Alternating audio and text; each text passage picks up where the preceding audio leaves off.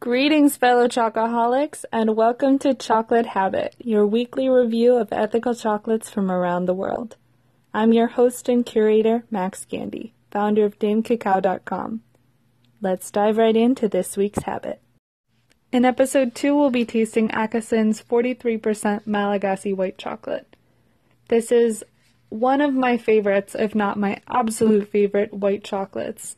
Yes, that's right, folks. I have tasted this bar before. It is not a new flavor for me, but it's one that I keep coming back to, and one that I think is an underrated bar in this field, because most people who are into really fine chocolate and craft chocolate, as it's often called, don't tend to like white chocolates, because commercial white chocolates tend to be really, really sweet. But this bar is actually made with Malagasy cacao from Akasin's own plantation, and I wonder if I'm pronouncing his name right, because the owner himself, for whom the company is named, is from Sweden. His headquarters are based in London, but he gets cacao from his 3 plantations around the world, on Madagascar, of course, but also on Bali and in Brazil. And he loves to use ingredients from those plantations and from those areas, including but not limited to coffee from Brazil and peppercorns from Indonesia and Madagascar. And it's one of the reasons that I love his bars, because they really celebrate the place where the cacao is from, not just using whatever might sell bars. I mean, who really thinks of pepper and chocolate as going well together? I mean, I didn't until I tried one of his bars made with pepper.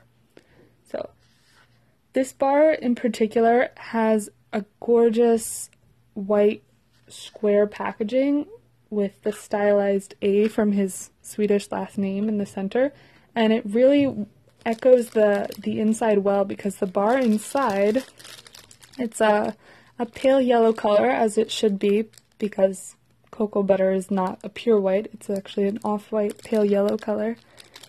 But the bar itself also has the stylized A in the center. If you know the name of the Swedish A with the circle in the top, please send a message. I would love to know. But once you take it out of the inner plastic wrapping that's inside this paper packaging, it is amazing, the aroma that comes off of this bar.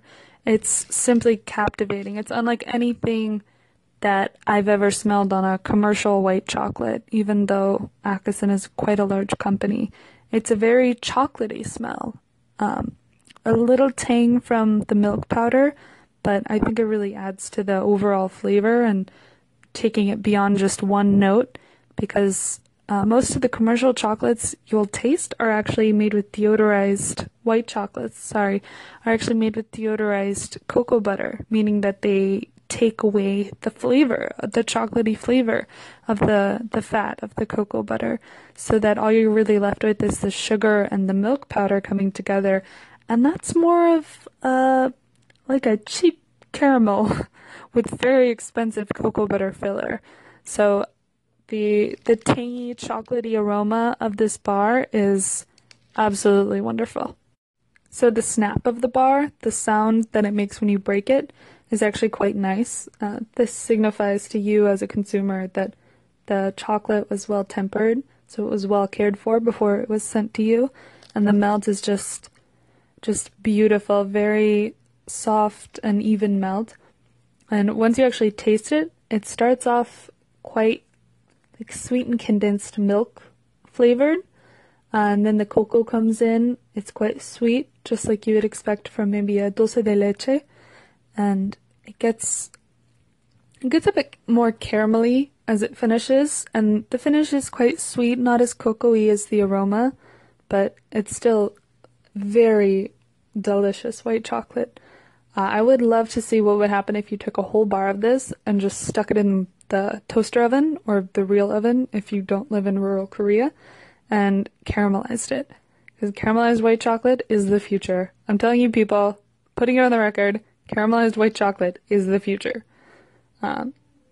This bar is delicious.